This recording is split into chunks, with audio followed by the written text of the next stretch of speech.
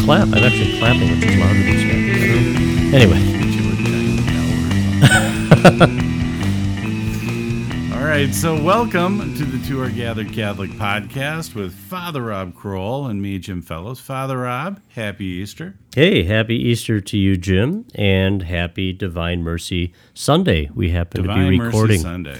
Yeah, so that great devotion that is so popular now in Catholic circles, even though it was only started, well, of course, Divine Mercy has always been with us. There's a strong current of that in the Scriptures, and we've always emphasized it. But in its current form, this devotion to Divine Mercy is really only about 100 years old and goes back to St. Faustina, a Polish nun who had some visions from Jesus, and he asked her to kind of become an apostle of Divine Mercy. So I know a lot of people listening maybe even have the Divine Mercy image in their homes, and we see them in our parishes, and a lot of people that I know pray the Divine Mercy chaplet. So, yeah, anyway. Possibly they listened to last week's podcast that we're now repeating. No. Sorry. I'm just so excited about it. It's a good thing to be excited about, Father. I don't want to diminish your enthusiasm. Thank you. You know, but we do have a whole podcast on it. That's true. It's my job to be repetitive, not yours. Oh, that's funny. So we got some. I've received some pretty good feedback on. Actually, it was really good feedback on our episode on Saint Faustina. Mm-hmm. So that's always nice. And then I talked with a friend of mine. We haven't been in touch in a while, but we've been friends for 25 years.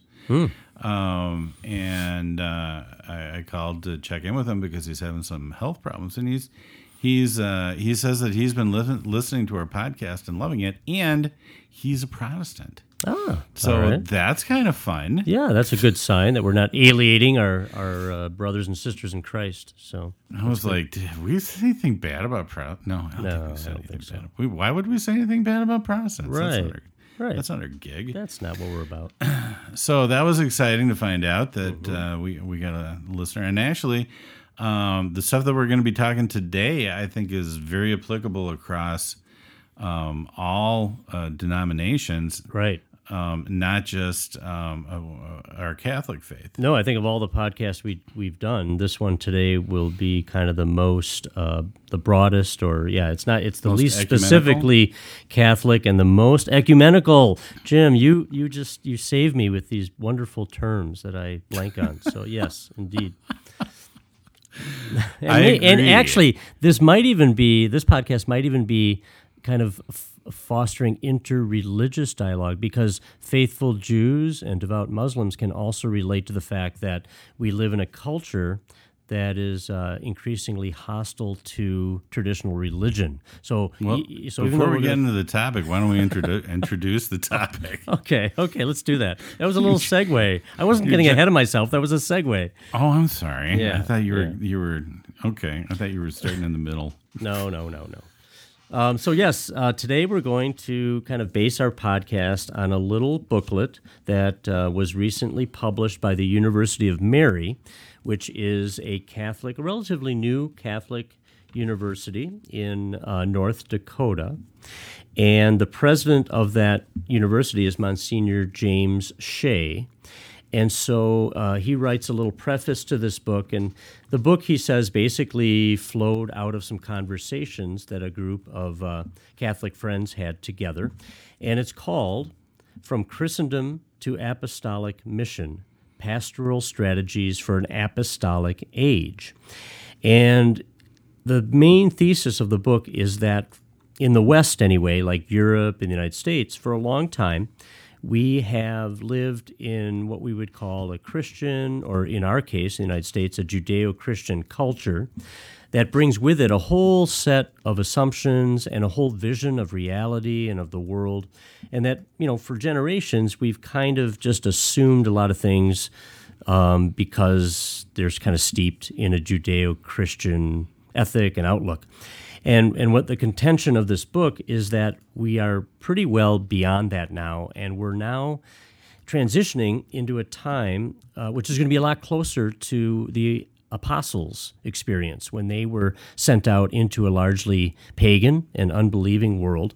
And for several centuries, the church was very much a minority and very marginalized. And then, of course, it became more the dominant religion of society in Europe and in the West for many centuries. But the claim of the book is that basically that hold, that grip that Christianity has had on the minds and hearts of Western society is pretty well behind us, and that's on one hand we mourn that there's some disadvantages to that, but he wants to claim, or the book wants to claim, that it's also an exciting time, kind of a missionary time when we can maybe preach the gospel in a fresh way, and this whole new evangelization that we've talked about before. So that's we thought we'd kind of talk about this book because it's getting a lot of press. It's being read in a lot of different Catholic circles, and I think a lot of people who read it are real excited about it, and especially how seminarians are. Yeah. Even in fact, the copy that I read and that I have in my hands here was given to me by a seminarian who loved it, and he bought multiple copies to share with other seminarians. And I think that's kind of what's happening is people are talking about it, and then they're sharing it with others. I know I saw on the internet that there are a lot of kind of young Catholic groups, students and young adult groups that are digesting this and kind of having reading groups around it. So it seems to be something that is sparking people's imagination and providing some hope at a time when I think a lot of us look around and we think, it's a pretty discouraging and dark time. And so we don't want to be Pollyannish about it, but we can say, well, the Lord's still with us, and the church isn't going to disappear. It just needs to be ready for kind of a new mode of operating. So, and the book talks about how this is a cyclical thing. That this isn't the first time that the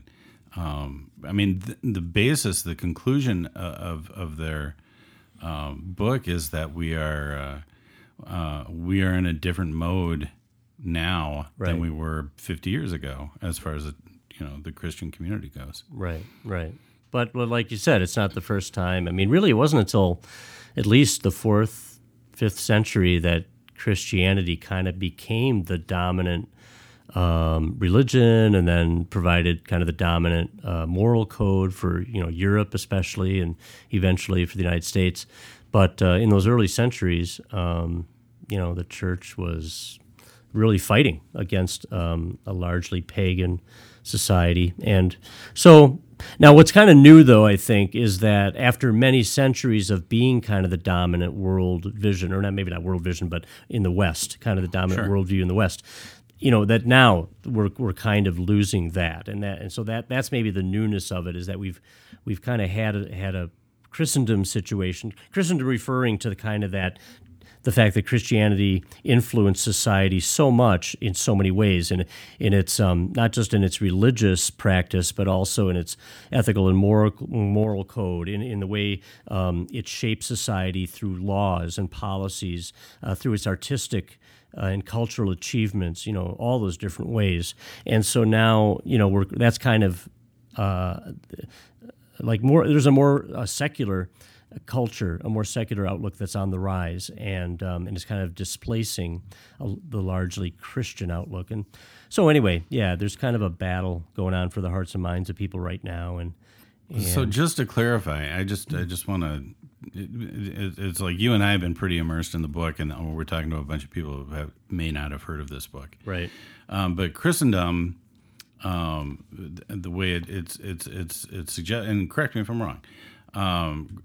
Christendom is basically describing what was widely held as Judeo-Christian beliefs that were were the basic tenets of how we were going to set up structure, and everybody accepted that, whether they were Christian or Jewish or not. Right. They all were like, well, yeah, I'm not Christian, but this is a pretty good thing to believe in, or at least on some level. Maybe they weren't saying that actively. Right. But everybody was pretty much going along with, these are the things that are going to influence our culture. Right. And one of the things that I find interesting about this is the author says basically that this is largely unconscious.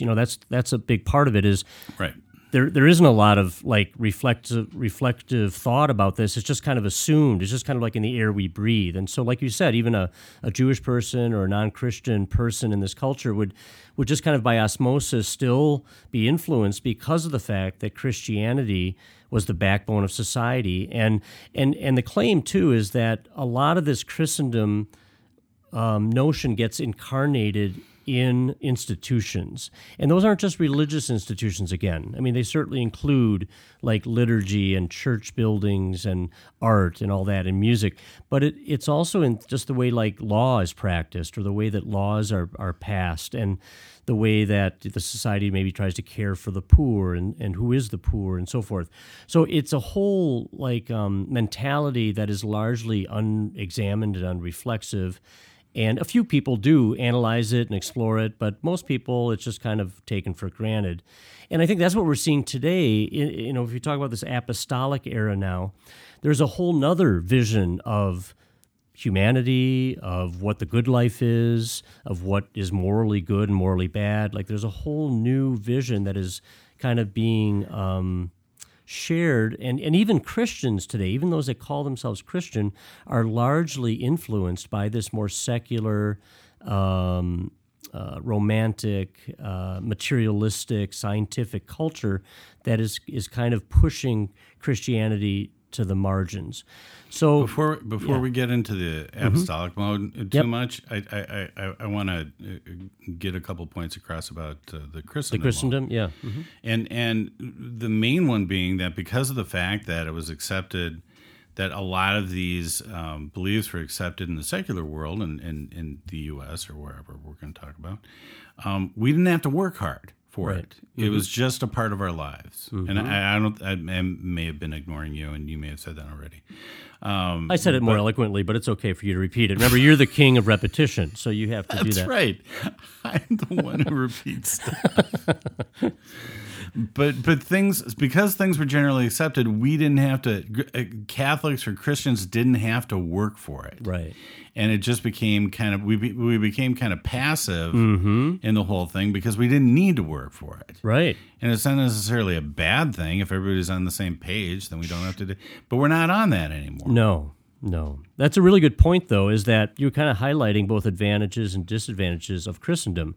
I mean, one of the advantages is the fact that since it's kind of the water, it's like a fish doesn't really think about the water it's swimming in. It just swims in it and enjoys it. So, like, when you grow up in a Christendom kind of culture, you're positively influenced by Christianity's beliefs and all these different ways in which Christianity is shaping your mind and your heart, and that's a really good thing. But like you said, you don't personally necessarily have to invest in it that much, or you just kind of take it for granted, and then you become maybe kind of lukewarm. Whereas, in an age like today, where we're entering into, to be a serious Christian or a devout Christian is going to be much more something you have to choose consciously. You're going to be going against the grain in a lot of ways of the larger culture, which means you're going to be challenged more, and you're going to have to stand up for what you believe and articulate it, and that's a really good thing too. The ideal, of course, would be to have a Christendom culture, but one in which the gospel is still really fresh, and everybody in that culture is totally on board and can talk about it in intelligent ways. Blah blah blah. But that just doesn't really happen very much. So and that's not our culture now. No. For sure, not now. So the book is stating and declaring, and I think is actually correct in this, in the fact that we are living in a secular humanist society, right? Which does not. We used to be influenced by Christian beliefs and Judeo-Christian beliefs, and now we're influenced. Our culture is influenced by secular humanism, right? Which is no God whatsoever, right? That is, and it's becoming more and more, like you said, it can be a cause for despair because it's becoming more and more negative.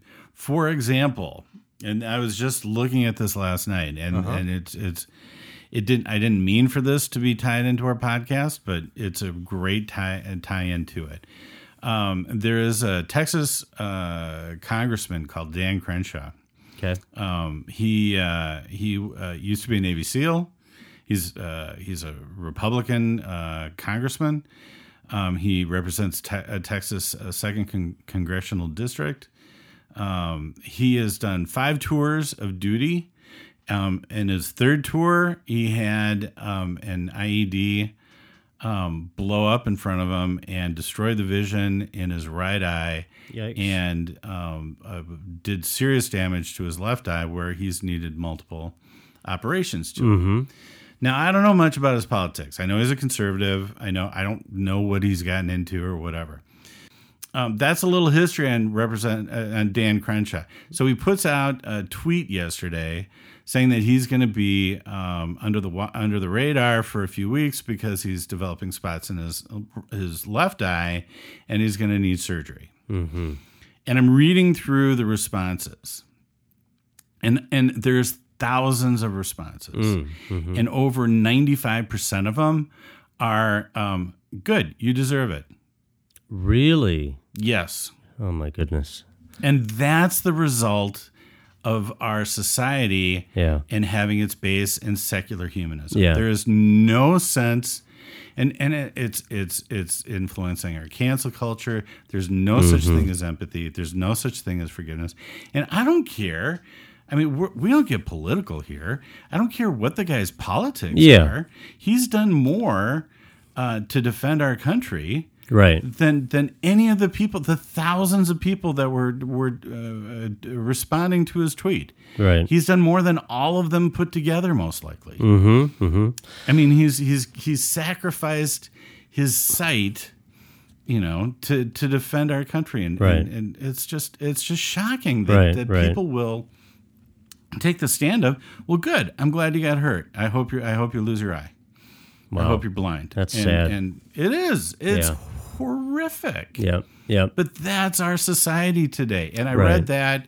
I started seeing that in conjunction with the book that we're reading. And I'm like, yep, that's exactly right. Yeah. No, that's a good illustration of it. And just to clarify too, that when we're talking about these two different modes of seeing the world, Christendom, and then the book talks about it as a modern progressive way of seeing, that we're not talking just in political terms here, but we're talking about just a set of values that everybody, liberal, conservative, independent, I mean, we're all kind of influenced by this at one level or another. It's just, again, kind of the air in which we breathe. I mean, the book contends that it was around World War I that the kind of Christendom culture really was over in Europe.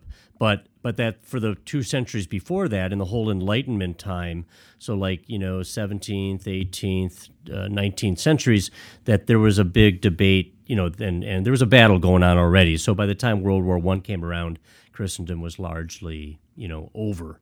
I wonder if it would be helpful. It might be helpful just to kind of maybe pick a few major traits and contrast them between these different visions of things, the Christendom and then kind of the more progressive, modern way of seeing things, just as a way of, I mean, it's a little bit schematic, or it's a little bit unfair to maybe reduce it to these black and white terms, but I think it gets at the essence of what we're talking about.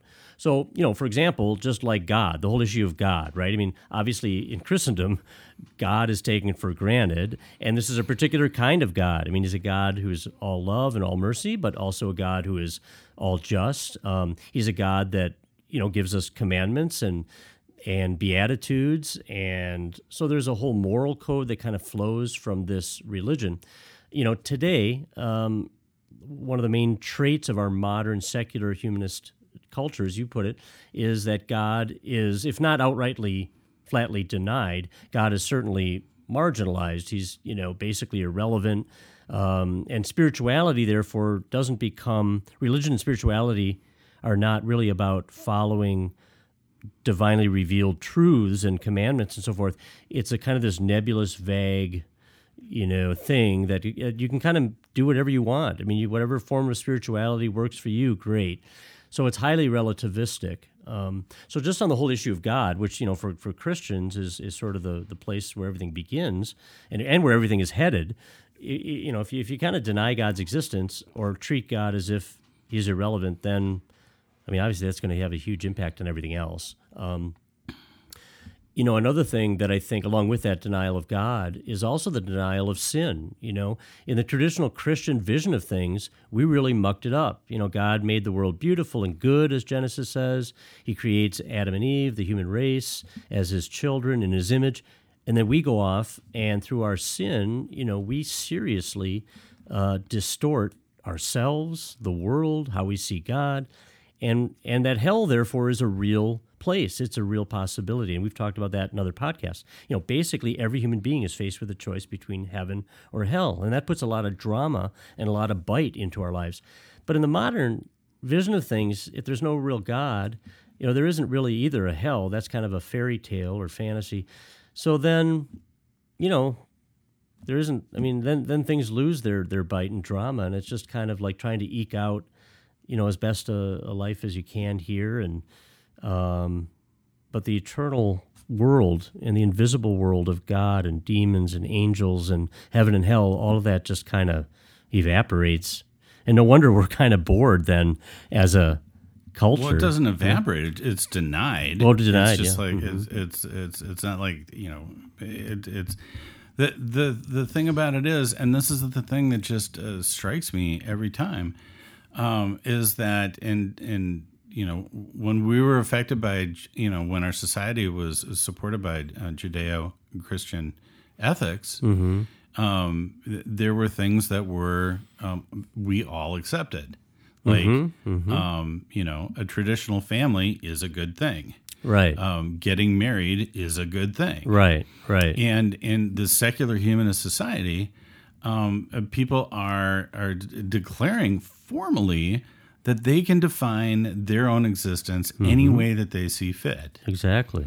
And I see that, and I see people actually saying those words, and I'm thinking, that's the exact same thing that was pitched in the Garden of Eden. Yeah, that's what the serpent was selling. Right. And he's just polished his pitch a little bit. You will be like gods. Yeah. I'm gonna define my own reality. I'm gonna define my own universe. Right. And you can't tell me how to do it. Right. And the other thing that gets me going, it's like people will come back and they'll be like, well, there are multiple ways to love and care for each other. It's like, okay, sure. You don't have to be married to love one another and to support one another and to be nice to each other. But marriage is still the best route to do that. Yeah. But today the definition is everything's the same. And in fact, yours is probably a little bit less than mine. Yeah. Yeah, to stay with that whole marriage analogy, because the book also highlights this, like just think about, for example, a young Catholic couple today that are, let's say they're in college, they're dating, then they get engaged, maybe they're young adults, and they decide they want to get married.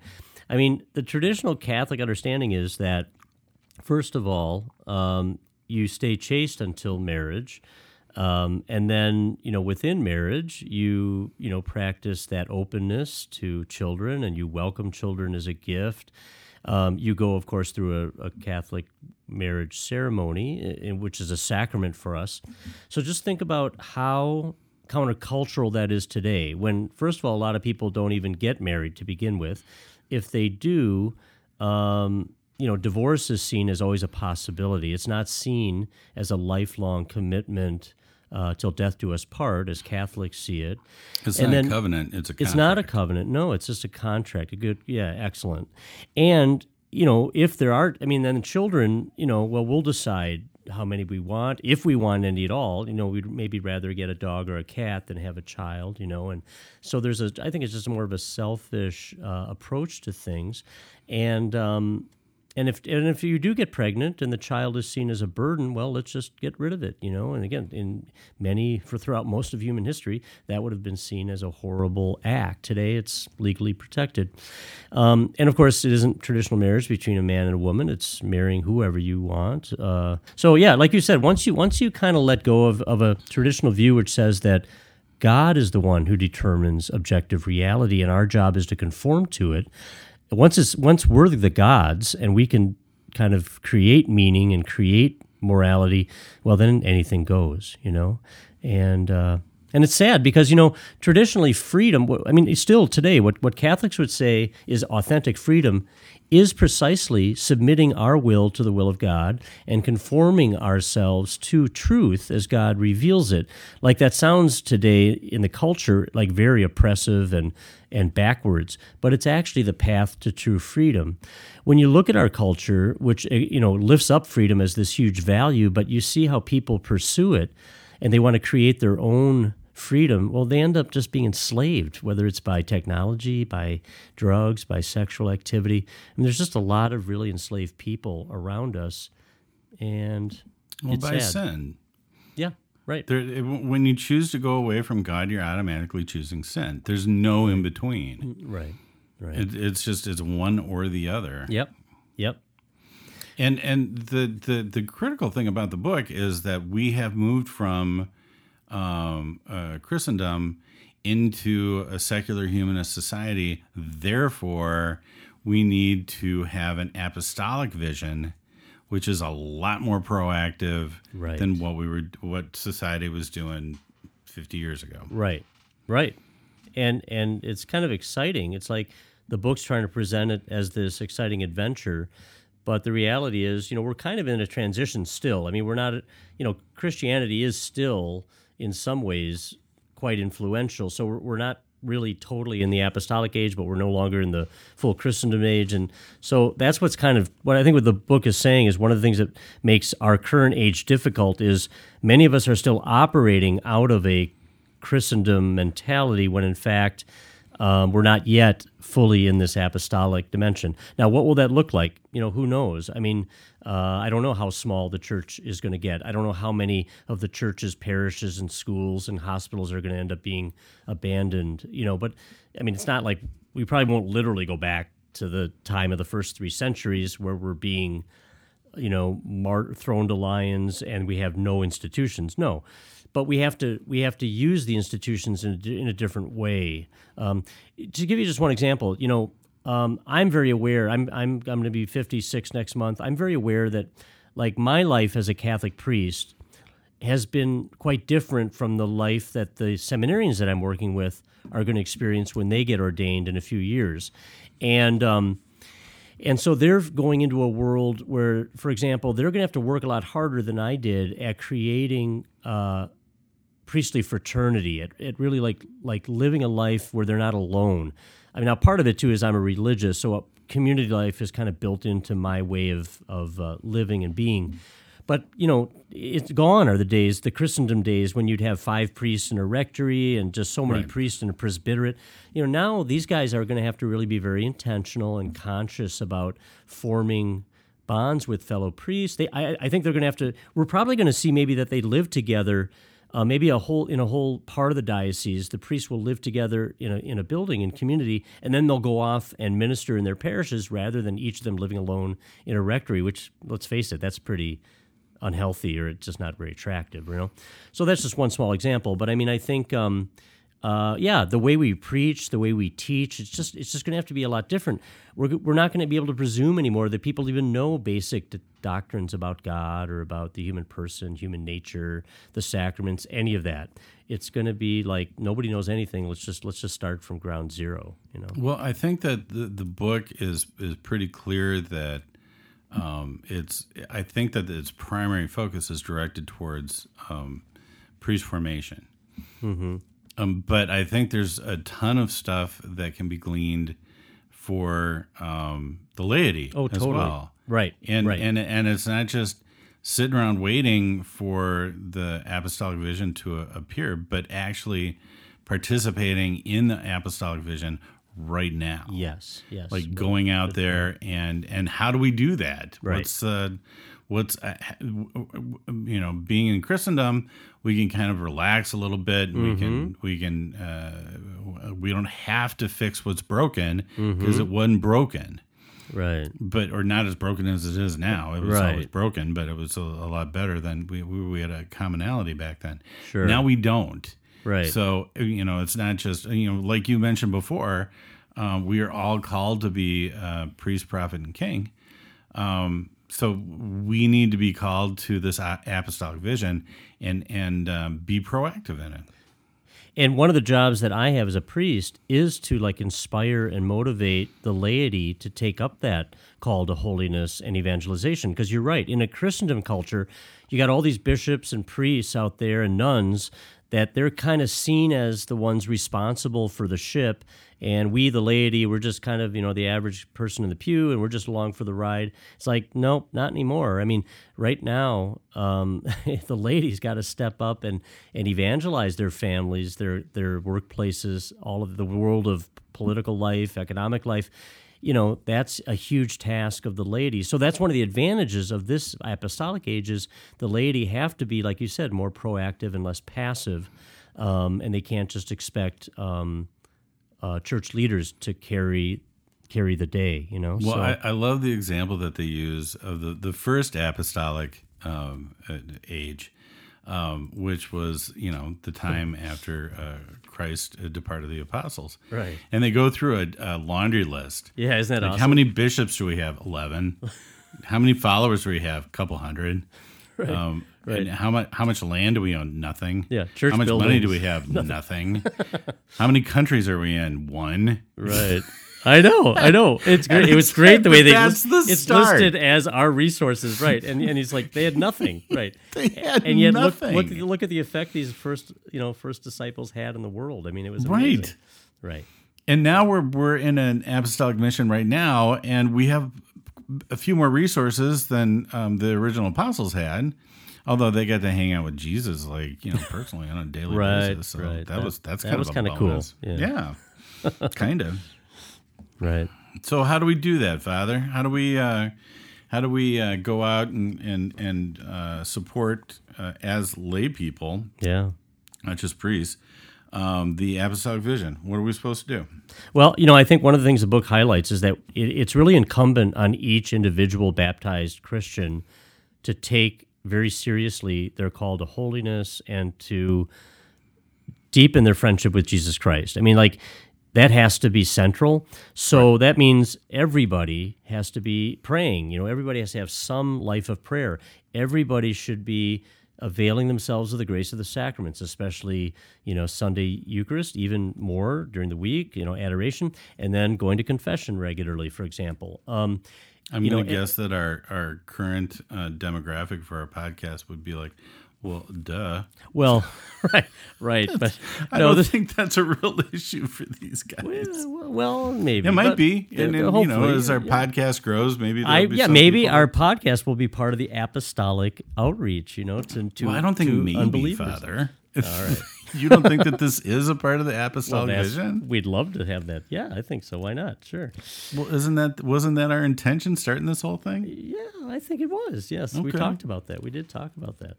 So anyway, I think we're basically saying, it's up to each one of us, and that's that's daunting, but it's also really exciting. It's like none of us can just be seen as insignificant in this whole project, and yeah. So anyway, So prayer is internal and it's necessary, and it's what we need to do. But now what are the external things that? Well, I think required also of us? being able to being willing to talk with relatives and coworkers about the faith, not in a way that's overly pushy or alienating, but in a way that's attractive. Maybe inviting people to go to church with you, inviting people to maybe consider reading, even like the book that we're reading together, inviting people to maybe learn more about the faith. As I say all that, I think about our evangelical brothers and sisters, and we call them evangelical, so there's this evangelistic kind of thrust. And I think in some ways, and that's why I think the evangelical Christians have been growing in places like Latin America, where the Catholic Church has been kind of declining, because I think, again, Latin America has been so traditionally Catholic for so many centuries that we're very slow to see that we can't just kind of do business as usual. We got all these churches, we got all these institutions and schools, but unless the people within them, and by that I mean largely the laity, if they're not on fire with the mission and incarnating it and preaching it, well, it's just going to get lukewarm or it's going to disappear. So I think what the evangelical Christian often has that advantage over the Catholic in that he or she is personally, we use that language of, do you have a personal relationship with your Lord and Savior Jesus Christ? Well, many evangelicals do, and they're willing to talk about it. They're on fire, they're joyful, they're willing to share it with others. Whereas Catholics, by and large, partly because it was a Christendom culture, they didn't take the call seriously to go out and evangelize themselves. They figured that's the job of some other professional Christian, like the Pope or the Bishop or the priest or the nun. And it's daunting. It's daunting for the average layperson. And, right. and the interesting thing, the difference between the evangelicals and ourselves, specifically the evangelical Christians, who I'm not faulting in any way, shape, or form, but I've run into a lot of evangelical Christians who may not have a great depth of understanding of Scripture, even though their entire faith is based on sola scriptura. And something that we forget as Catholics is that even though it's not a big Catholic thing to go and read your Bible, although it's a great thing to do, and Father Mike Schmitz is helping people do that every day. Yep, Bible in a year. But we hear over the course of 3 years of going to Mass, we hear over, what is it, like 95% of the Scripture readings over the I think it's around 90. Period? I think, yeah. Yeah. Is it 90 or 90? Okay, so it's a lot. It's a lot. It's most of it. And we get the ending. We get how everything ends. So that's the big part. True. But preaching, and they talk about in the book that we have to go out and preach the gospel. Yeah. Which I think is daunting for a lot of people. Right. I think the other thing that's daunting for people is that the fact that it's no longer you see things one way and I see things another way, and we're going to respect each other's opinion. It's the approach is, if you don't agree with me in the secular humanist society, then you must be bad, or you must hate people. We're going to cancel you out. They will cancel you out. If you believe in traditional marriage, you must hate gay people. Right. And nobody wants to be accused of that. No, I know I don't. Of course. So that gets daunting, and that gets... Well, and the thing is, too, we live in a highly emotive culture, so it's all about like sound bites and feelings, and it's like it's hard to have a rational, intellectual debate. Because one of the things, you were asking about, what does a laity need to do in addition to prayer? I think part of it is lay Catholics need to educate themselves more about the basic tenets of their faith so that they can actually talk about them in a way that's intelligent. And that's hard because people who oppose us, they often will accuse us in ways that are irrational, and you can't really debate them very easily. It just becomes an accusation, and I can remember there's this video that's coming to mind now about a young priest in St. Louis. I mean, he was literally like just ordained a year or two. This was during the time of all of the toppling of statues and everything, a year ago or whatever, and he was standing in front of a statue of St. Louis, King Louis, the patron of St. Louis. And he was trying, and one of the protesters actually gave him a megaphone so he could be heard, and he was trying to talk to them reasonably about who St. Louis was and why he was a good king, and he just kept getting shouted down, and it was just accusations, sound bites, and he didn't really stand a chance because he was trying to engage his audience in kind of an intellectual debate, and they weren't really interested. So that's another thing that makes it challenging. Yeah. So I would suggest, because we're running out of time, and I'm going to throw out some ideas here. Then the book is very adamant about preaching the gospel, which, again, I think this book is more directed towards priests. Well, it doesn't mean preaching just in terms of like getting up and giving a sermon, though. I think it's more broad than that. But this is the point that I'm about to make. Okay, go for it. If we're talking about a true apostolic vision, Jesus, in creating the apostles, the biggest things that they did, they went out and they preached the word. That's one. Mm-hmm. The other things that they did were healing people. Mm-hmm. They spent there was a ton of time where they're going out and they're actively trying to heal people. And Jesus, we have Jesus's account, and I've talked about this before because I'm Captain Redundant, where Jesus had 11, then 12 apostles. But then but he also healed, like, we have 40 recorded incidents of Jesus healing people, and then thousands of people being fed. Yeah. So clearly the apostolic vision includes going out and healing people. And I think that's one of the best ways that we can preach the gospel. And I think it's also one of the daunting things that people are hesitant to do. I know a lot of people who are really good people who are like, I'm not capable of somebody's going through a crisis. I don't know what to do about it, so therefore I'm not going to say anything to them. Yeah. And the things that I would like to point out in preaching the gospel is that if you're going to minister to other people, if you're going to care for other people, the word care in its Greek root, kara, means to cry with, to grieve with. Yeah. It doesn't...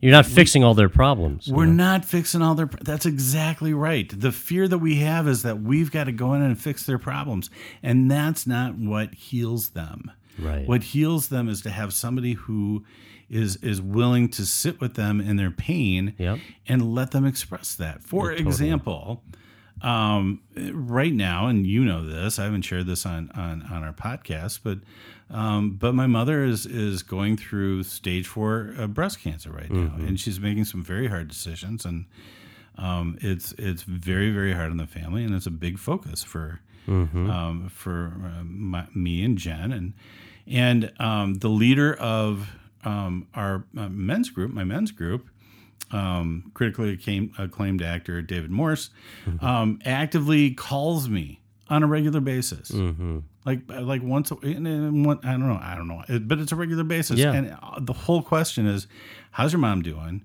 How are you and Jen doing? Yeah.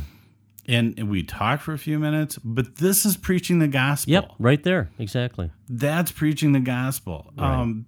There's a woman in Minnesota named Mary Jo Copeland who started caring and sharing hands and did this well before it was anything popular. She didn't become famous, but I've been there when I was in college and watched her wash the feet of homeless people and literally pull out maggots from their feet and legs. Wow. And that's preaching the gospel. Exactly. In fact, the book makes the point that the early pagans who hated Christians and threw them to the lions and all that, they were nonetheless hugely impressed by their care for each other, by their care, the way they cared for one another. And, of course, they were very impressed by the martyrs who went to their deaths joyfully and with great courage. And while you and I and most of the people who are listening, who are listening to this podcast are not going to be red martyrs, namely shedding our blood literally, we are called to be white martyrs. We're called to exhibit a certain courage. And so that's another part of all this, too, is as we care for one another, as we preach the gospel, we're going to get opposed. And so we just have to be ready for that. And we have to be willing to, kind of courageously and joyfully still go forward. So anyway. I think that the difference between Christendom and the apostolic vision is that we have to step out of our comfort zone in the apostolic vision. Right. And people will, if you don't feel comfortable, like preaching the actual words of the gospel and sharing the doctrines of the Catholic faith, but if you go and you are a comfort to someone, and you're intentional about it, then you are actively participating in the apostolic vision and the apostolic mission. And if I can add this, part of that comfort might even be praying in the presence of the person. Sure. So many times, people that would not consider themselves religious at all, when they're asked, "Can I pray for you?" they say yes. They're really touched by that. So to be able, to have some comfort, that's another thing that I think most average Catholics are not comfortable doing, but it doesn't have to be complicated. You just, maybe you just pray an Our Father or a Hail Mary with the person before you leave. Maybe you add a few words of your own, but keep it, you can keep it very simple, but let God inspire you in that. The main message I want to leave, I guess the main thing I want to get across in our podcast today is, because I probably like all of us, I look around and I can get pretty discouraged. Even though I'm a very sanguine person by temperament, it's kind of discouraging to see just the direction in which our larger society is moving, a lot of the moral morality of the culture seems to be not what the Catholic Church certainly professes.